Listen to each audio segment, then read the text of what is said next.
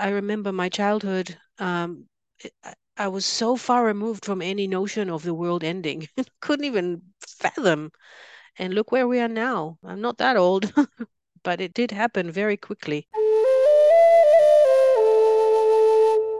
Hi, and welcome to the Creative Solutions Podcast, where we interview cutting edge creative artists, entrepreneurs, and innovators who are changing the world. We also bring you tips and techniques that you can implement. This episode is brought to you by my favorite productivity hack, the Brain FM app, this podcast's hosts, Podbean, as well as my book, Speak From Within. And for a limited time, for my podcast listeners, I'm offering a complimentary 15-minute coaching session. See the link at izoldat.com/coaching or take a look in the show notes. Hey there, and welcome to the Creative Solutions Podcast. I'm your host, Isolde Trachtenberg. I'm really grateful that you're here. I am actually at the ocean right now, so I'm having a real blast sort of taking my podcast on the road, and I am incredibly excited and honored to bring you this week's guest. You're going to, if you're vegan, as many of you who listen to this show are, if you're a climate change activist, you are going to love MC Ronen. Let me explain who MC Ronen is. MC Ronen is a vegan New Zealand activist and is a multi-award winning fiction author. Her writing is motivated by trying to influence deep social change and inspire compassion for all, humans and animals. And that's singing my song, right? The most recent award she received for the Liberation Trilogy, a series of page-turning dystopian thrillers. And that's been compared to the effect of these books to that of Orwell's 1984. And if I may say also, if you are a big reader of Sherry S. Tepper's Gibbon's Decline and Fall in the Family Tree will both also be reminiscent of MC Ronen's work. So you should definitely check out her work if you've read those. Maya's new powerful novel, Dear Tui, A Warning, is a hard-hitting climate fiction tale. With this book, Maya attempts to influence far-reaching social and behavioral changes. She really wishes people would finally understand that only by choosing a vegan lifestyle and globally shifting to a plant-based economy could we possibly avert the looming climate catastrophe. Wow. Again, you're singing my song, Maya. Thank you so much for being here. Welcome. Thank you so much for having me. Thank you. I am, first of all, so grateful. When we're recording this, I didn't realize, but for Maya, it's 4 a.m. So you're gonna be so wise, and I'm gonna be like, how did you do that? So thank you so much for taking the time to be here and to talk about your work, your books, and your activism. And I would love to get just started, right? You are self-described as an activist writer. And I know how I do it because I'm also an activist writer, but I would love it if you would sort of trace for me how the both came about, how the activism came about, how the writing came about, and also how you marry them to do the work that you're doing. Yeah. So, yeah, writing for me is absolutely an extension of my activism. It's part and parcel of the activism that I do. I started my grassroots activism not long after becoming vegan in 2012. I Mm-hmm. just felt after a while of being vegan, so it must have been a few months or to a year, and I just felt that it was no longer enough for me because when you see the light and you become vegan and you think, oh, I didn't know all that and it made me go vegan. So if I tell everyone else, they will go vegan instantly as well. Mm, And lo and behold, that's not what happened. You mm-hmm. tell people, you show them, you explain, and they don't change. And so, in all the months since going vegan, I had this accumulating feeling inside that it was no longer enough to just do the right thing for myself and my Mm. family. By the way, my entire family is vegan, followed me. Woohoo! Yeah. Um, but also, I just felt that I had to go out there and speak up for the animals because what I was doing was no longer enough for me. Mm, And I didn't know many vegans at all. I didn't know any other vegans in my vicinity or neighborhood. I had no vegan friends when that happened, when I turned vegan. Um, when you go vegan, when you don't know any other vegans around you, it's quite a lonely experience. mm, So I just decided to, you know, pick up my courage and look and I just checked Facebook and the internet to see whether there was any animal rights activism in my area because I had no idea. And I was watching at the time a lot of activism that was being done in the United States and the UK and um, France, Germany, Israel, and I was really inspired by that. And I couldn't tell for sure if the same things happened in New Zealand. So I just looked. I just opened Facebook and I looked and I saw that, yeah, there are activism, grassroots activism groups. And one day it was a vigil outside the slaughterhouse here in Wellington, where I am living. And I just went, I made a placard myself, like a big A1 placard that I created with a babies die here with a Mm, picture of a slaughtered cow, really huge. And I just went and joined them. And that was the first time I met any of my current friends because we became friends and friends like family, I would even say, very, very close. And these are my vegan family. And so I joined them.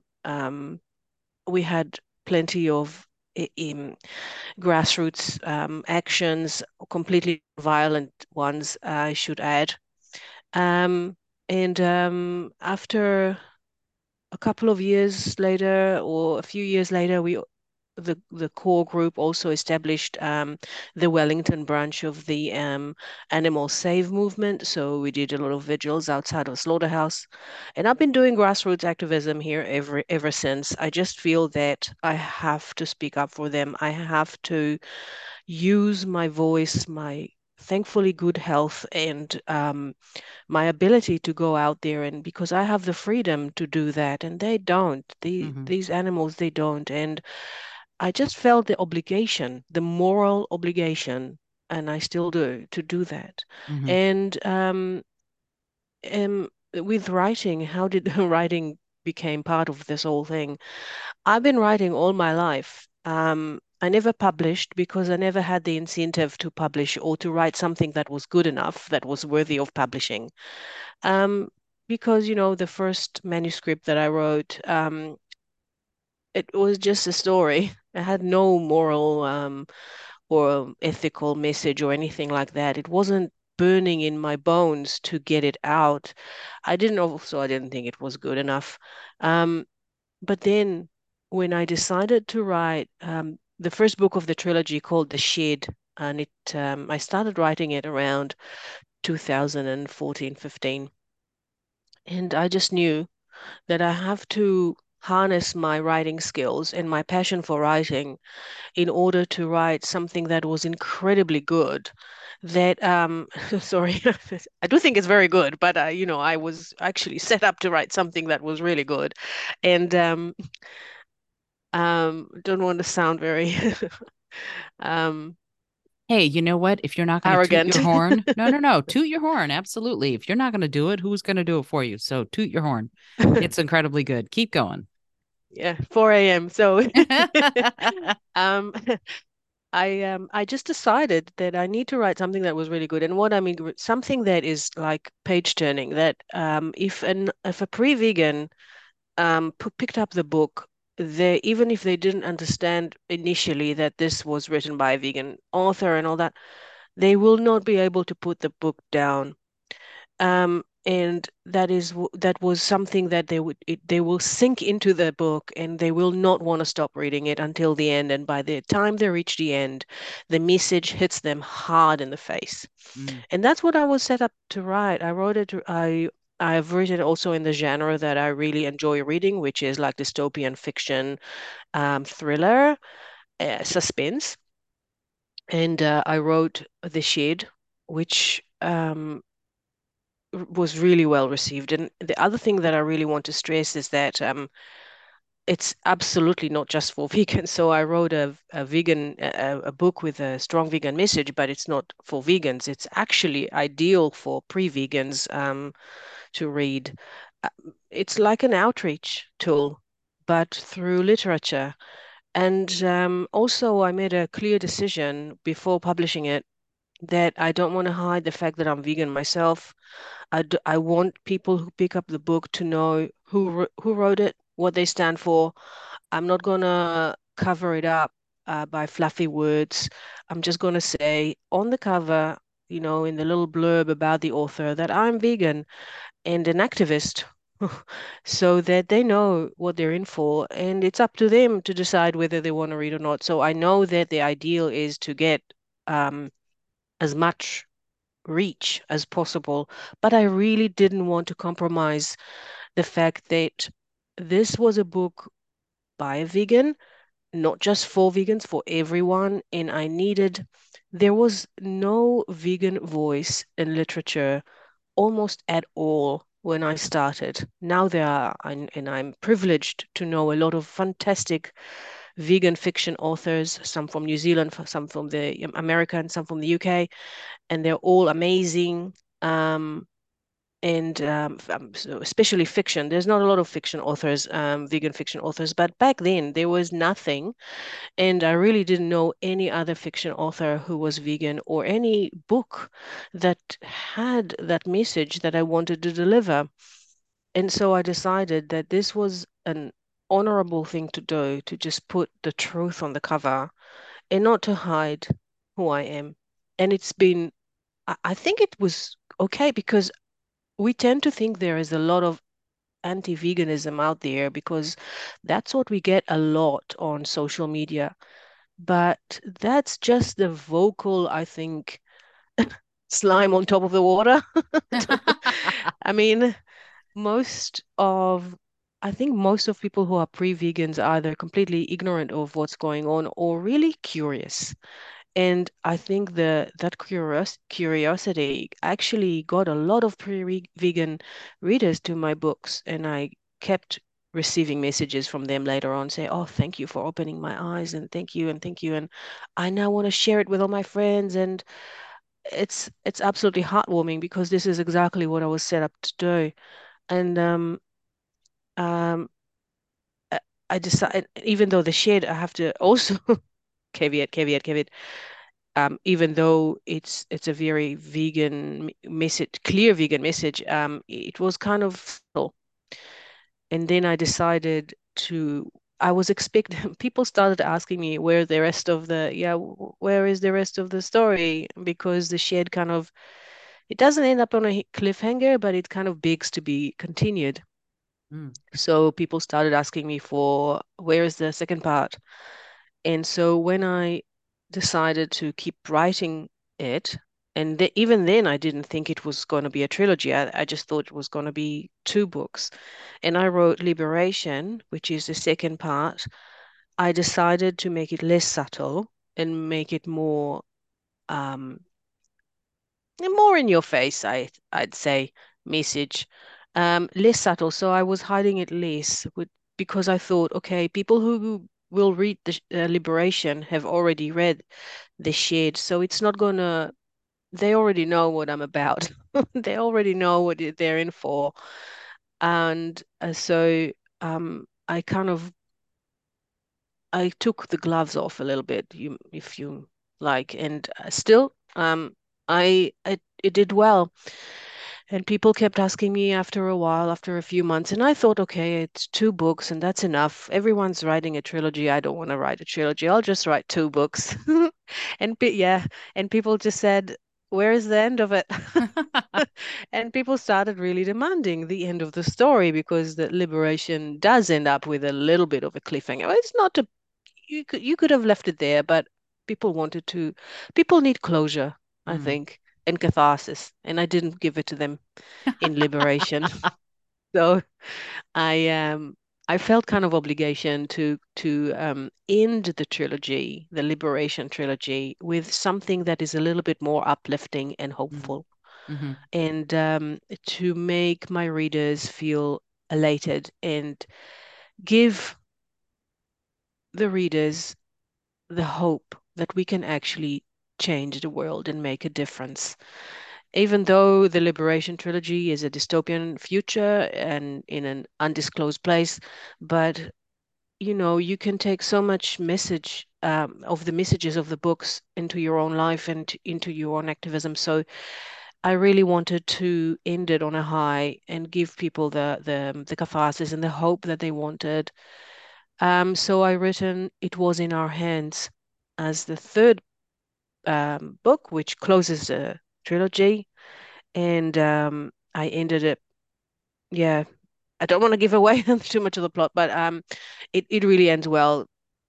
Largely, the Liberation trilogy follows Sunny, who is my female protagonist, and I also have to say that I'm also feminist, so it was very important to me to put female leads in all my books, and even my villains are female. Um, and Sunny is a girl who is raised on a very weird farm where she has absolutely no contact with, or hardly any contact with, the outside world. And there are only girls and women on the farm, and they her childhood is quite sheltered and happy, but it's always very, very odd. It's clear that it's not a normal existence, and there is a big shed on the farm where girls are forbidden from entering, and there's also a wire all around the farm, and it's electric wire, and so they know that they're not allowed to touch the fence, and they have actually seen some women deliberately touch the fence, and they don't actually comprehend why. But then when Sunny turns 15, she and all her friends are called into the shed. And then her mum actually um, tells her to run away, to run away from the farm. So without giving too much away, I was highly inspired by Animal Farm, George Orwell's novella. Hmm. George Orwell, what he did, even though he does have humans on this novella, but he used animals to depict human behavior and human politics and human, existence, especially Stalinism and the Russian Revolution and all that. He had a lot to say about that. And so he used the pigs like Napoleon. And if people read Animal, I mean, I loved Animal Farm as a child. And so the pigs are actually humans, the Stalins and his fellas. So I was really inspired by that, and I wanted to do something similar, but to turn it over on its head. And I used humans to tell some stories about animals and their existence and how we treat them. So my humans actually represent farmed animals. So you can maybe guess that Sunny is a dairy cow. She's a human dairy cow. She's a human slave cow, dairy, whatever you call them. In my book, they're called dairy slaves. So because I really wanted the readers, the unsuspecting pre-vegan readers, to be able to put themselves in the shoes of the animals. And I thought, how am I going to do that? The reader has to finally connect, be able to see the world through the eyes of the frightened and haunted and tortured and exploited animal. But how am I going to do that? I mean, I can do it really easily because I'm standing outside the slaughterhouse every now and again, and I look at the terrified animals that are brought in the trucks, and they go in and they will come out sliced and packaged, and think people still think that what happens in between is humane. um so how disconnected can you be? And I really wanted to put the reader in the shoes of these animals. So Sunny is that. You can actually do that through Sunny and her friends. And yeah, so in the second book, Liberation, is more about Sunny's joining a group of activists, because I really wanted to praise the work of activists and the difference that they make in the world. We need more activists. And then the third is more political. It's more about changing the law and basically to bring liberation to everyone who is exploited.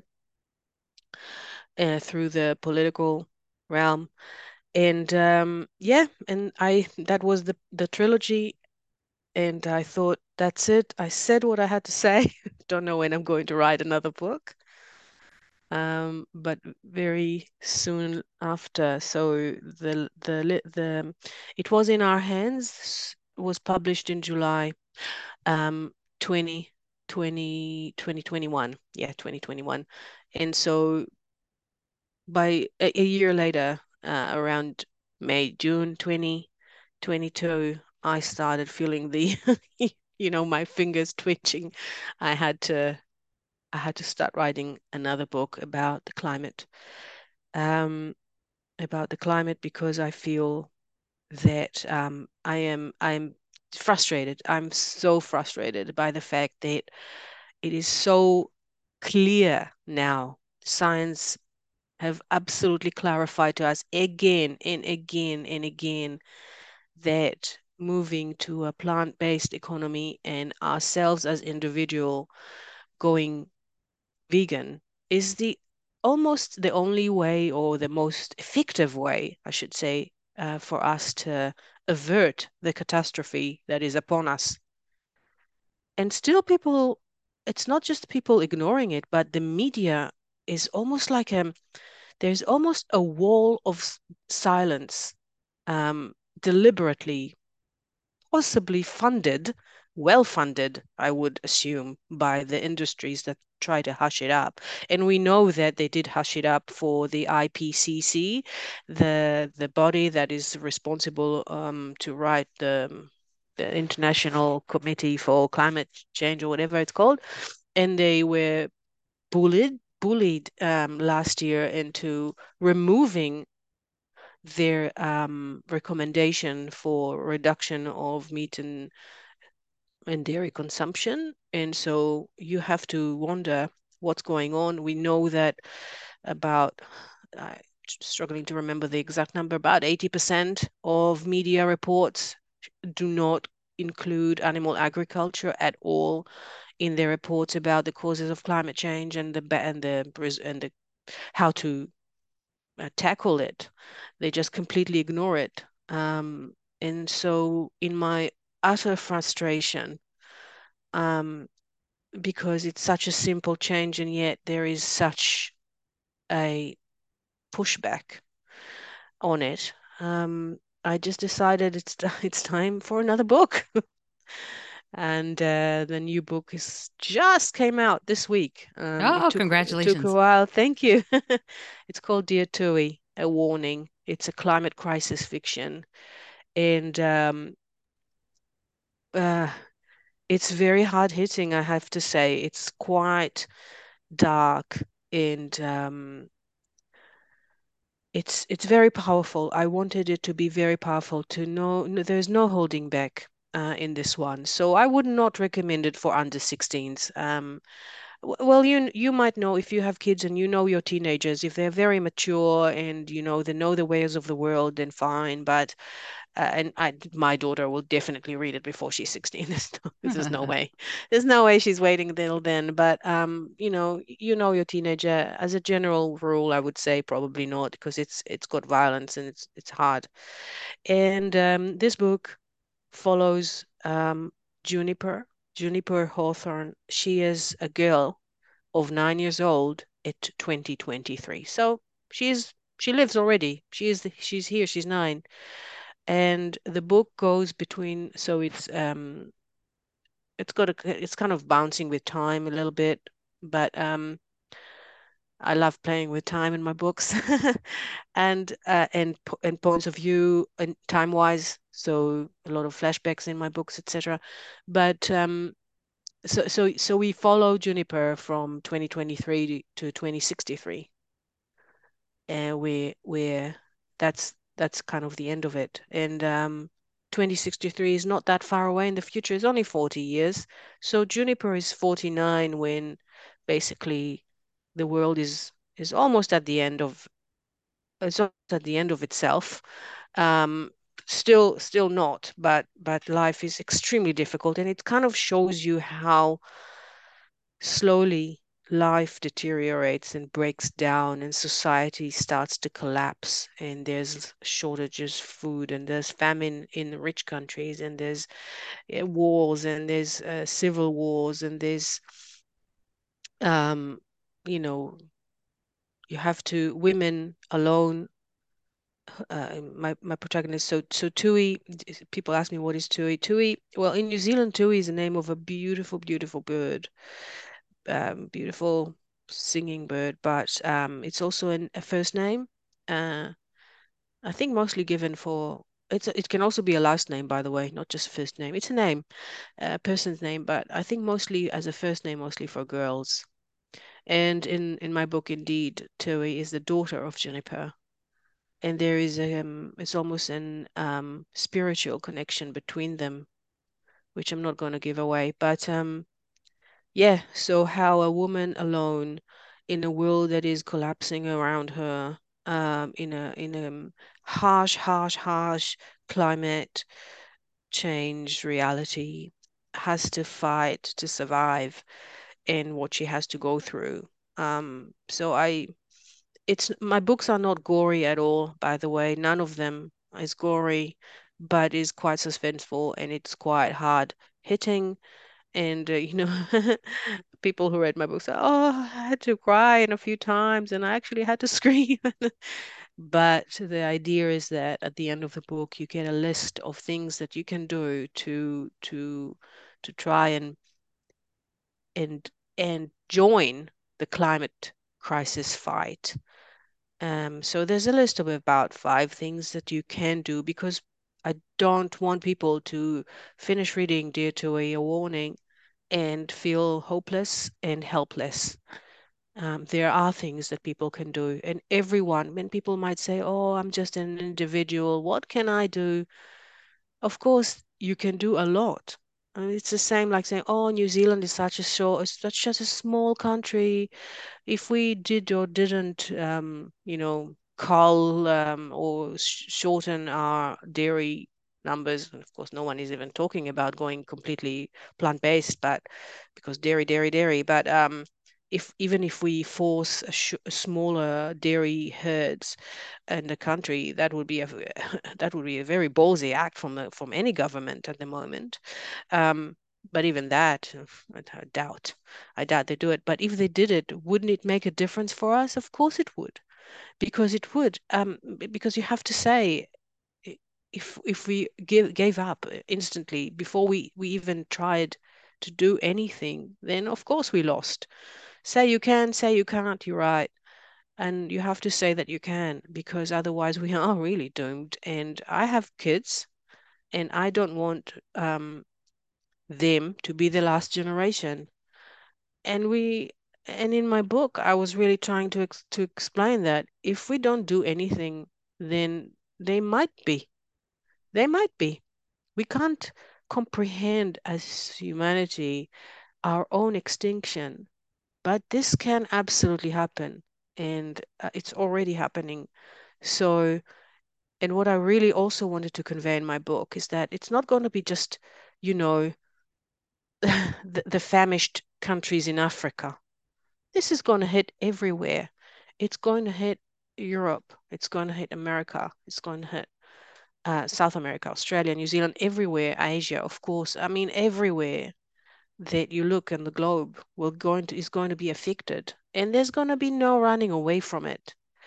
Um, so yeah, this was my fear and frustration channeled into a very powerful book. I'm so proud of this book, to be honest. I think it's my absolute best, and hopefully, it will make a difference in the readers who read it. I got amazing reviews already. I got 5 stars from Literary Titan, which is not a vegan establishment, but they completely understood where I was coming from, and they've written a absolutely poetic, I would say, even review praising the book. I have really nice endorsements from a lot of activists around the world, especially in UK.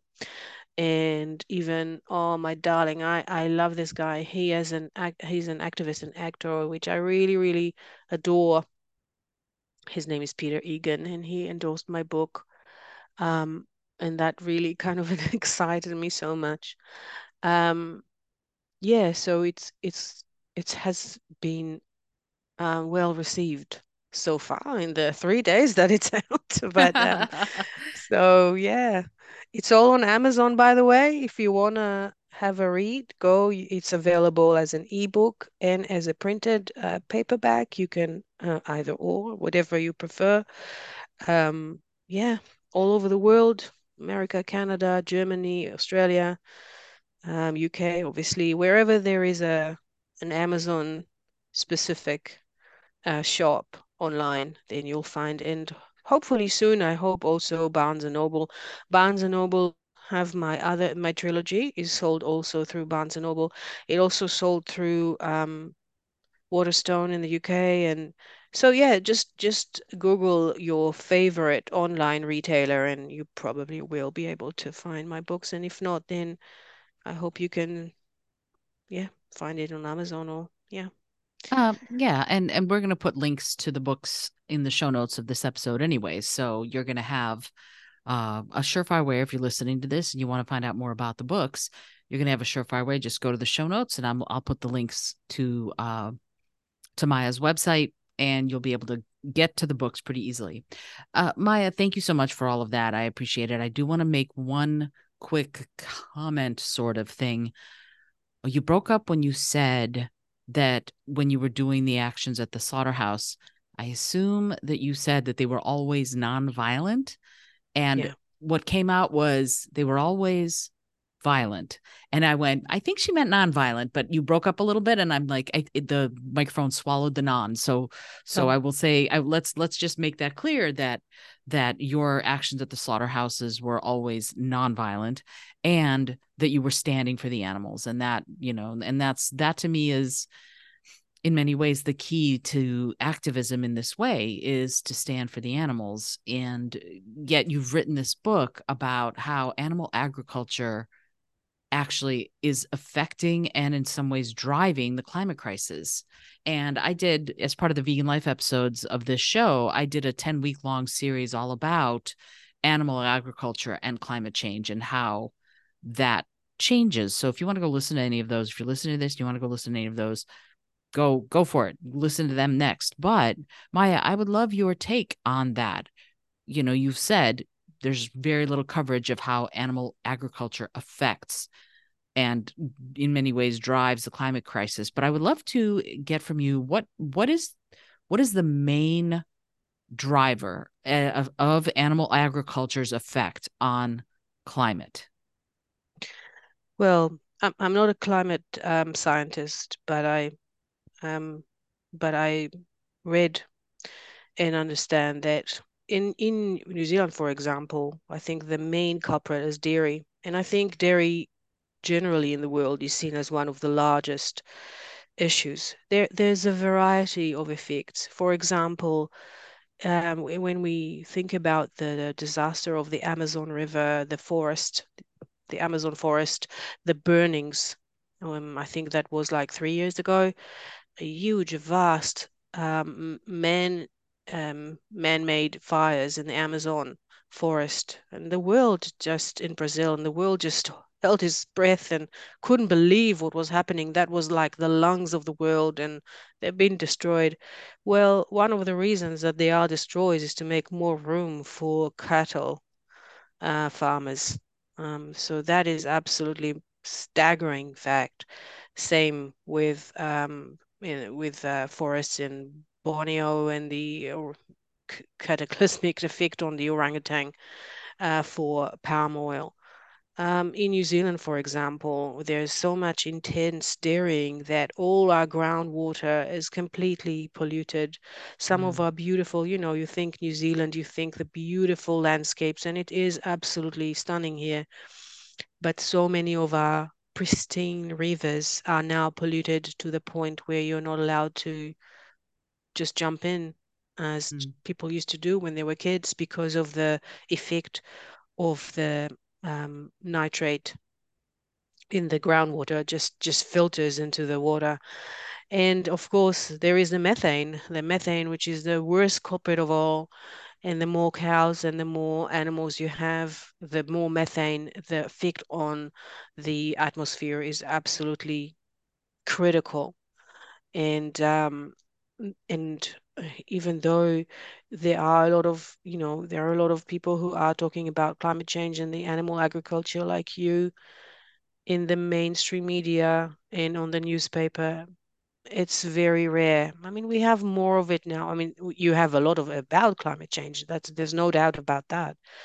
But making the link between between animal agriculture and the pollution that created by it. I mean, in New Zealand, the emissions created by animal agriculture is 50% Mhm. of all emissions, and that's staggering. 50%. Imagine how cleaner and greener, beautifuler we would be. And you also have to ask yourself, why are we not talking about it, and why are we hiding this fact? What is it? What do we have to lose? And of course, what do we have to lose? Well, it's about money. And money, it's about money. It's about very, very powerful industries losing money. And look at they go into overdrive now with the success of veganism. Um, and so much fake news and so much false news is being filtered into social media in order um, to make plant-based eating seem unhealthy, and so much fake news and so much scaremongering just don't hurt their bank account. Mhm. And yeah, that's just greed, plain Oh, and sure. simple. Sure. There it is interesting to me. I've been vegan for a long time and went vegetarian originally in 1987, so a really long time ago. And I can't tell you how many people have asked me where I get my protein from. And I mean countless people. And so yeah, I agree with you. The lobbies are powerful. This is when we're talking about the media campaigns that are designed to go, there was in the USA, there was got milk, as if you're missing something if you're not drinking dairy. And yet we should also be cognizant of the fact, I think, that more and more people are coming up as lactose intolerant, right? They can't have dairy. And to me, I saw a meme just the other day that said, you're not lactose intolerant. You're just not supposed to be drinking another species milk. And I went, absolutely. That's a brilliant way of putting it. And so I wanted to ask you something about this aspect of it, this notion of you're pushing inroads in a way, in a storytelling way, which I think is so powerful. Telling stories is one of the oldest ways of giving information and teaching the people who come after you. So that's what you're doing. You're doing that. But something that I'm always butting my heads up against, because one of the things that I do is I do environmental education in schools now. I'm known as the Earth Lady, and I go in and I teach about climate change and going green and the soil and water quality and air quality, et cetera. And one of the things that's tough, especially with kids, but we can say that at any age, is that we can see the short term, for example, of, oh, it's going to rain today, so I need my umbrella. But what we cannot see is the long term view of the climate shifting, so that places that used to be dry are now super wet, or places that used to get a certain amount of rainfall have now become deserts, or the sea level rise, which is happening so slowly that we're not paying as much attention, as we should. Dr. Walid Abdullati, who is an ice scientist, talks about it beautifully, and he talks about it so eloquently. But even still, because it's not something that we see happening day to day, it's harder for us to grok. It's harder for us to see. So I'm wondering what your thoughts are on that. What do we need to do as people who are thinking about this, as people who read your books and come out with an idea that they want to do something? How do we combat this real challenge as far as getting people to see the long term issues here, when we tend to be more short term thinkers in this way? It's a real issue, and it's not just children, it's everyone. I think Mm-hmm. it's really hard to look into the future and see doomsday. Um, And it's true. And even when we look at the present today, I think the problem is that the catastrophes that are happen already right now happen here, there, the other place. So fires in Australia, flooding in New Zealand, burning in Greece, and then flooding in Greece and Canada. And so, you have it here, there, and you don't. And of course, Lahaina. Oh, I was, I think because I've been to Lahaina in Maui, I felt it very personally shattering. Sure. It was amazing place, such a beautiful place, lovely people, and you think about all the people and all the animals Hmm. that have perished, or if they survived, they lost everything. Yeah. There are some places you think it's not going to happen here and ever. Even for me, I would think, oh, it's Lahaina. Why would it happen there? But it did. And we still find it really hard because it happens in random places around the globe that you don't kind of take your pencil and make it look like climate change, on the paper. Um, so even when it's happened right now, it's the way it's reported to us as single stories, as siloed.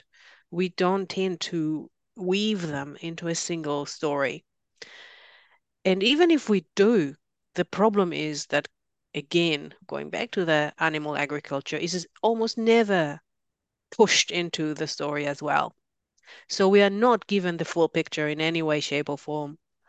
Um, that's why I think in my book I make it stretch over 40 years.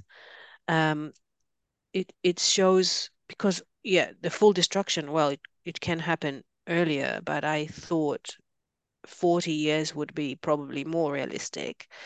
Um, and I really wanted to show the gradual decline of things because one of the things that really worries me, for example, that I did put in the book was the fact that oxygen might run out.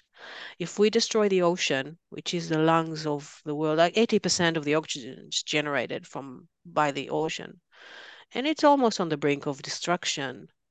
And from overfishing, from pollution, and the complete collapse of all the life system. Um, and so, and obviously the Amazon and everything like that. So, we might face an age where oxygen will start running out, it'll be less. And I thought, how are we going to survive then? Um, so of course there's going to be some conglomerate somewhere who's going to manipulate the whole situation and give us some solutions with worth a lot of money. And I kind of did put it also in because I had to, say something about greedy capitalism. But yeah, I think again, if you speak up now, there are things that you can do. I am also part of because I'm part of the Save movement. I'm also part of the Plant-Based Treaty. We do a lot of activism. We try to convince politicians in our local bodies, like the mayors and the committees in our local towns and cities, and we try to persuade them to endorse the plant-based treaty. Um, and by endorsing, they basically put their names and approval into trying to turn the city greener. And what I mean by that is that even if you have events in the city, then you will not serve meat and dairy or only plant-based food, and you will try to completely clean up your town and check what fuel you're using and how people are commuting and etc etc. It's a whole myriad of things that you commit to. So there's a whole campaign around trying to convince, and some big cities in the world have already endorsed the plant-based treaty, like Edinburgh and even LA. Um, um, and some other smaller towns in the UK, and we are putting a lot of effort now in convincing both Wellington and Dunedin here in New Zealand to endorse the plant-based treaty. And even that small bit of thing, and you don't even have to rally the streets, you can do it from your computer if you want to convince your local bodies and your mayors and stuff, to commit to a plant-based treaty and a greener lifestyle, which includes obviously plant-based food. um, then you can do it. You just need to, yeah, open the computer, seek plant-based treaty, and you can do even that small thing can help. There are a lot of other organizations that are um, all about climate change and and fighting it, that are vegan as well. So I would just encourage you. It's really, I know as a grassroots activist that not everyone feels comfortable standing outside in the street or by the slaughterhouse doing a absolutely non-violent 100% non-violent actions for raising awareness and fighting for the animals. But there is always something that anyone can do. I mean, look, you have your podcast, I have my books. People can write songs, like look at Moby, he's amazing. People can use their success, like if you have a lot of followings on social media, use that in order to spread the message. Don't be silent. We all remember Joaquin Phoenix's thank you speech when he got the Oscars for the Joker, and how he talked about dairy. It was amazing. Someone like him using the stage to push the message. I'm also invited to as a speaker to a lot of places, but that to a lot of conventions and stuff, to talk about writing as a vegan activism. But even when I'm doing a non-vegan related work, like I'm part of the Wellington, New Zealand Society of Authors. Um, it's not a vegan body at all, but I'm influenced, or I wouldn't even say influence. I just asked if we can move, if we can change in our own functions, in our own literary events, if we can make the food completely vegan, it would be more inclusive. And they said yes. It was that easy. We didn't even have to That's fight, wonderful. or yeah. So and things like that, just small things, and you can make a real difference. So just don't think that you don't have the power to change the world, because you can. Look at Greta. Look at what she did. She was just 15 when she was just striking every Friday. And yeah, there's a lot of people ridiculing her and all that, but look at what she did around the world, rallying the youth for climate, and still not enough voices in that rallying for veganism and plant-based treaty. But it's growing, and you can see we're starting to breach through the resistance. It would be really interesting to see how many mainstream radio shows and media invite me to talk with this book. Probably not many, because again, I'm very clear about the message that I bring, and it's kind of sometimes a barrier. But yeah, but I hope that through readers, and I found with the Liberation trilogy, for example, that what happened was very interesting, because people who read the book and were almost swayed by it, and fell in love with it and loved it so much, and decided to change their ways. What they did is starting to loan it to their friends and family. So a lot of people would just get the book and just spread it around in their immediate community. So I love that fact, and I love it. I didn't write my books to make money or to become rich and famous. It's all about the message for me.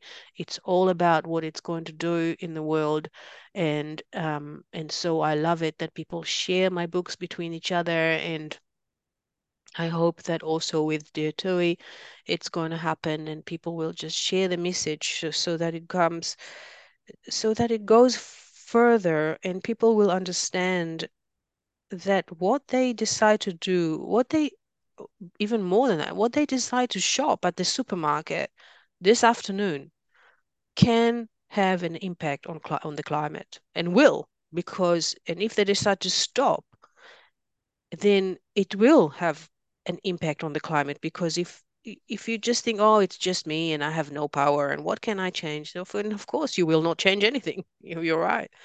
But if you do and you speak up and people start changing around you, then of course you'll start. It's like a ripples effect. You throw, and this is what I think is my role here. I throw the stone in the water and the ripples will happen and they will grow and grow and grow. And it might not be instant, but it will happen. It's already happening. So I'm just trying to accelerate it a little bit. Yeah.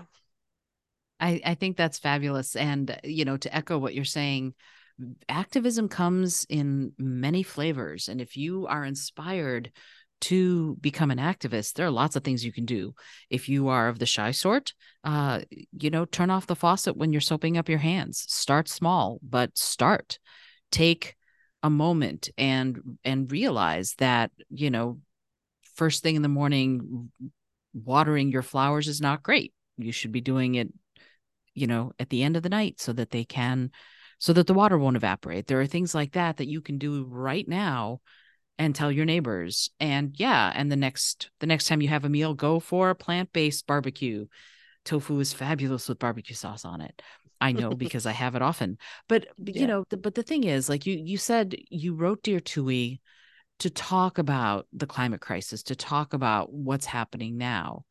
But there are other themes in the book that are sort of and also in the Liberation trilogy that are in addition to the veganism. You said earlier you're a feminist. There are a lot of feminist themes and women's empowerment in all of your books, I think. So I would love it before we end, because I know I could keep you here for the next 6 hours to chat. Um, but I would love if you would give a little bit of sort of a little bit of, impart a little knowledge to us about how your feminism and your idea behind feminism and what it means informs your writing as well. Yeah. Um, so yeah, I had my mom when she raised me to be strong, right? Yeah. It's always credit to someone in your life. And my mom raised me to be strong. And I clearly remember when I was younger, she would say something like, I'm not a feminist, but, Right. and that but is like, but women should be then, women should ban and get better pay and equal that.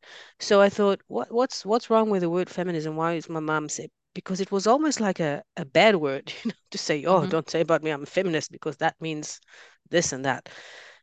And I think as a teenager, I already decided to embrace the word, and I researched even what does it mean, because I knew that I'm strong, and I was always told that I can do anything a boy can do, and never and always push back and be strong and all that.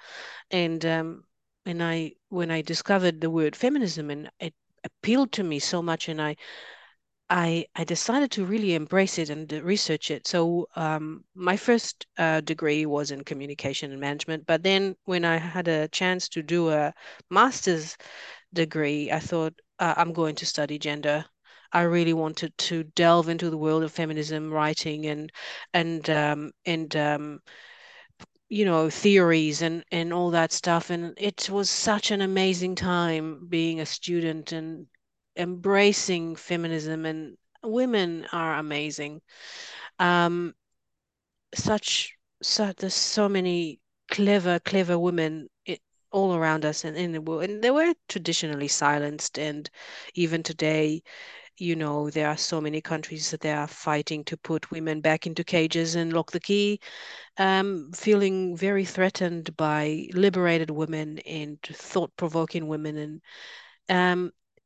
And so it was very important to me to have my protagonists be female, be women, and be strong, but still vulnerable. Um, Vulnerable but strong. So so that women could identify with whether you did think yourself as a feminist or not. It's irrelevant. These women represent a woman that you might feel compelled to feel compassion for and want her to thrive and to succeed. And it's the same for the Liberation trilogy. It was really important to me to put a girl in the center, um, and most of the characters, even the villain, because it's just something that I was missing a little bit. There's more and more female protagonists in books now, but there are still more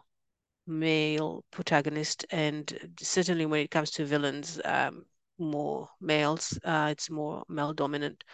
Um, but also, I wanted to tell a story about motherhood. I wanted to tell a story about relationships. My books are very honoring of, for example, the queer rainbow. I would say Tui ends up marrying a woman, because I wanted it to be very open and very inclusive. I have all sorts of ethnicities represented in my book, because I wanted to be a book for everyone. It's very inclusive, and I wanted everyone who reads the book to find an echo of themselves somehow, even though Mm. it talks about a different place, a different world, different time maybe, but an echo of themselves and an honoring echo. So it's never judgmental or anything like that. It's very natural. So that yeah, I love I, that. And no, I thank you. do because it's overt, and I think all of my fiction books, the protagonists are women. um Not all the villains are women, but well, in my mystery novel, I think in Die by the Sword, the jury's still out on exactly who the villain is. We'll find out more about that in books 2, 3, and 4. But what's interesting about this to me is that it looks to me like you're approaching everything from this holistic place. And I want to comment on something that you said, and because there's something so powerful to me about this notion of the planet is dying. Actually, the planet's going to be fine, to be Mm, fair. The planet will be fine until the sun goes supernova sometime or becomes a red giant sometime, like 4.5 billion years from now, not million, billion. So we won't be around anymore. But the planet will be fine. It's those of us who live on the planet, it's the hmm plant life on the planet, it's the animal, non and human life on the planet. All all of that is what's at risk. And so we when we're writing about this, when we're talking about this, we always have to stay cognizant about that. And I would love to get your thoughts before I ask you my last few questions, because I know I said I could keep you here for 6 hours, but I'd love to get your thoughts on that, on looking at it from that slightly removed perspective, yet at the same time having it be a pretty intimate story. What are your thoughts on that? Yeah, oh, I definitely agree with you. The planet will live on, but life as we know it will perish. Mm, And it's already not perishing, but changing drastically. I mean, in Auckland, which is a bit north of Wellington, about 9 hours drive or something like that, we had horrible floodings, and at the end of summer last year, um, and then immediately followed by a cyclone, which is like a hurricane in the southern hemisphere. It's called cyclone, very strong cyclone in Auckland, a city that never saw things like that before ever. right. And so it would be easy to say, oh, a one-off, once in 150 years storm, but it's not once in 150 years storm anymore. It happened consecutively in like a month. We had two floods and a cyclone, Mm. and so we are going to see this more and more often. So life as we know it is already changing, but it will keep changing to a point where we will not be able to recognize um, the life that we know and the planet that we live on. And it saddens me greatly, all the species that we're already extinct, extinguishing, whatever it's called. Extinguishing or causing to be extinct. Yeah. Yeah, exactly. Already, um, or have already gone extinct and are currently being extinct. And so, because I do absolutely believe that the planet will survive and life will resume, flora and fauna will resume Someday. someday and in some form. We had dinosaurs before, and now look what we have. So with it, it will be something else, and which I hope will be more successful in maintaining life on the planet until it goes kaboom.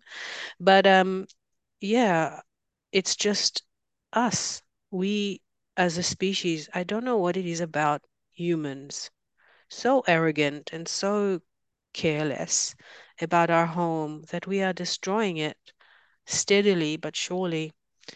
Um, yeah,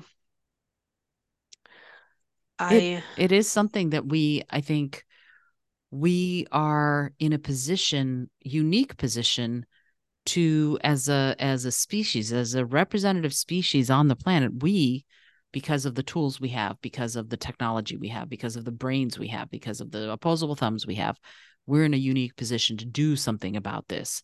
And that's the thing that I really like your books for, is that they're highlighting the fact that it's possible. It is possible for you, for me, for the person down the street to do something about this day in and day out. And I think that we ignore what's going on at our peril. And so I love that you did the 40-year jump and jumps all over, because it is happening in that longer time frame rather than the sort of the day-to-day human time frame. So we're living in a different world now, but we have to, in order for us to think about our very survival, I think, talk about the yeah, longer term.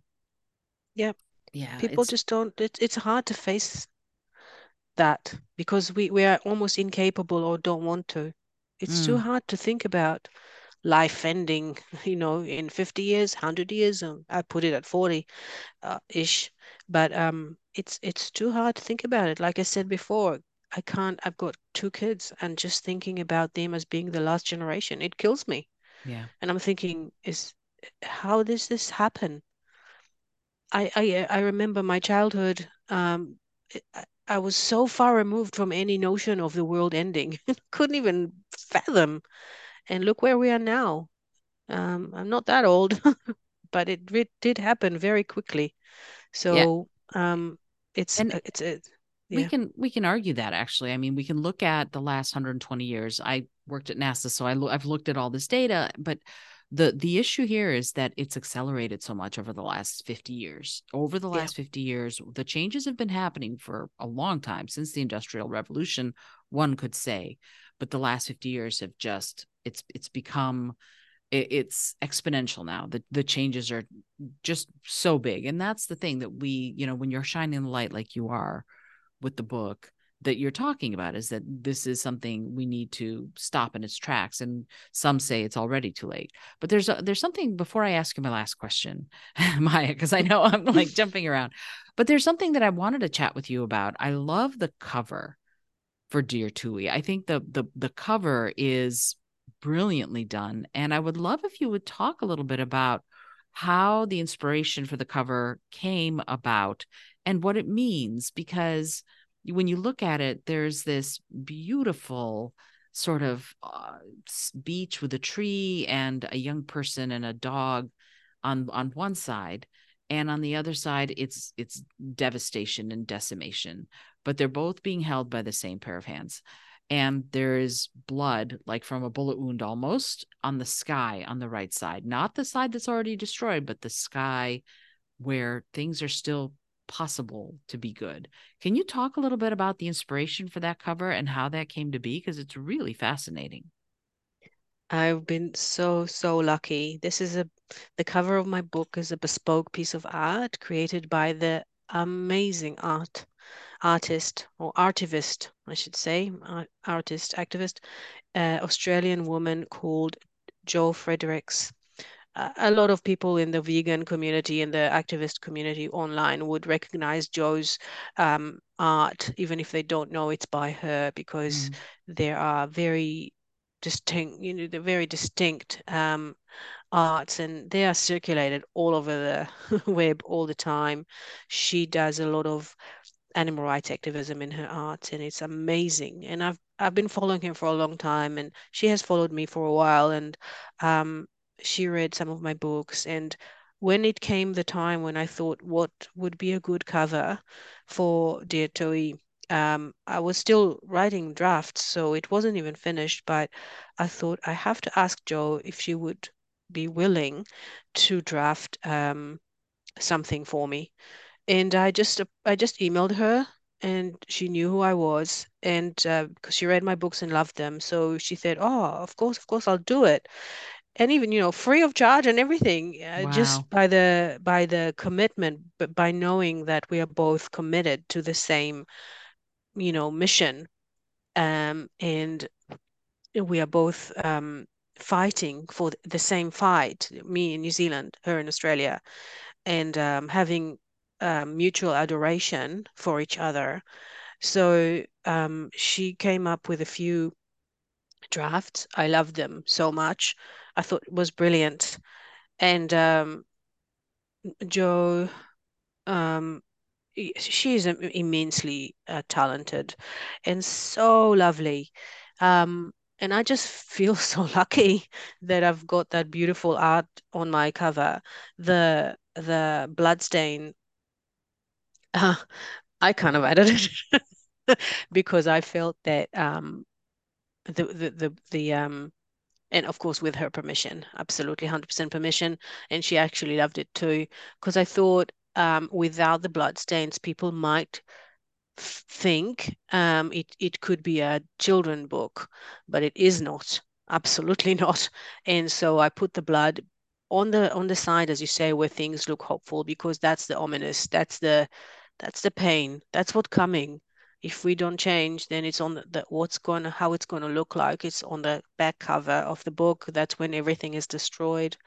And so I put the bloods basically to indicate that it's not a children's book, but Mm, also to make sure that people understand it's not a kind of fun and positive. And oh, it is kind of positive because you end the book with some actions that you do, but it's it's it's hard. It's a hard hitting, very strong and powerful story.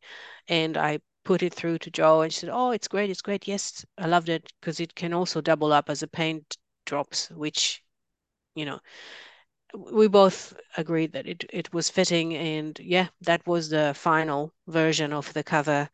And I'm so, so grateful to Jo. She did it completely voluntarily, and also in a period when she was going through, and I didn't know it at the time, but she lost her partner, and I mm. didn't know, and still she said yes. um, and it was amazing, and I'm so, so, so lucky and so grateful to her. So please, if you can, go to see Jo's website. She is absolutely amazing. Jo Fredericks. Fabulous. Thank you for sharing that. Yeah, it's a really it's I think an important cover, and it says something that is really powerful. And it's interesting because I did this year of art. I made a piece of art every single day for a year. And Nice. I did, yeah, and it was not a I'm not a fine artist in that way, but I went, you know what, I'm going to try. And so I did it every single day for a year. And it was fascinating to me in part because I created an earth, and on the earth, I did essentially bloodstains, bullet holes. And Mm. so as I saw the cover, I went, oh, that looks just like my, wow, that's amazing. And so, yeah, it's really quite fascinating to be willing to do that. And I appreciate so much that you were willing to take it there. Maya, I'm really grateful that you took the time to be here and to chat about this. I don't want to keep you too long, but I do have one last question that I want to ask you, and that I ask every single person who comes on the show. But before I do, could you do me a favor and just list sort of where can people find you, your social channels or your website, just so that we have it people learn differently, and some like things written down and some like to hear things. So if somebody's interested in finding out more about you, can you please give where they can find you? Sure, absolutely. My website is mcronenauthor.com, mcronen, Ronen.com, author.com in one word. And then I've got a Facebook page and a less thriving Instagram page, but it's all right. I don't have a lot of followers, so it would be nice if you could come and follow. Um, it's MC Ronen underscore activist underscore author. And on Facebook, it's my handle is MC Ronen. So very well, you're all very welcome to come and check me out. Awesome. Awesome. Thank you for that. Yeah. And I'll put the links in the show notes so that you can just link to them and tap on the link and get there. Maya, again, thank you so much for being here. I have this one last question that I ask everybody who comes on the show. And Yeah. I find that even though it's a simple little question, it can yield some profound answers. And here it is. If you had an airplane, environmentally friendly, of course, that could skywrite anything for the whole world to see, what would you say? Animal liberation now. Yeah, It's all about that for me. there you go. Yeah, absolutely. That makes all sorts of sense. Well, I mean, really, Maya, again, thank you so much for being here. MC Ronen, if you are interested in finding out more about the books, the activism, you know where to go. The links are in the show notes. Maya, again, thank you so much for being here. This Thank is you. Isolde Trachtenberg for the Creative Solutions Podcast, reminding you, as always, to be bold, be creative, and most of all, be kind. Thanks so much for joining me today. I really appreciate you being here.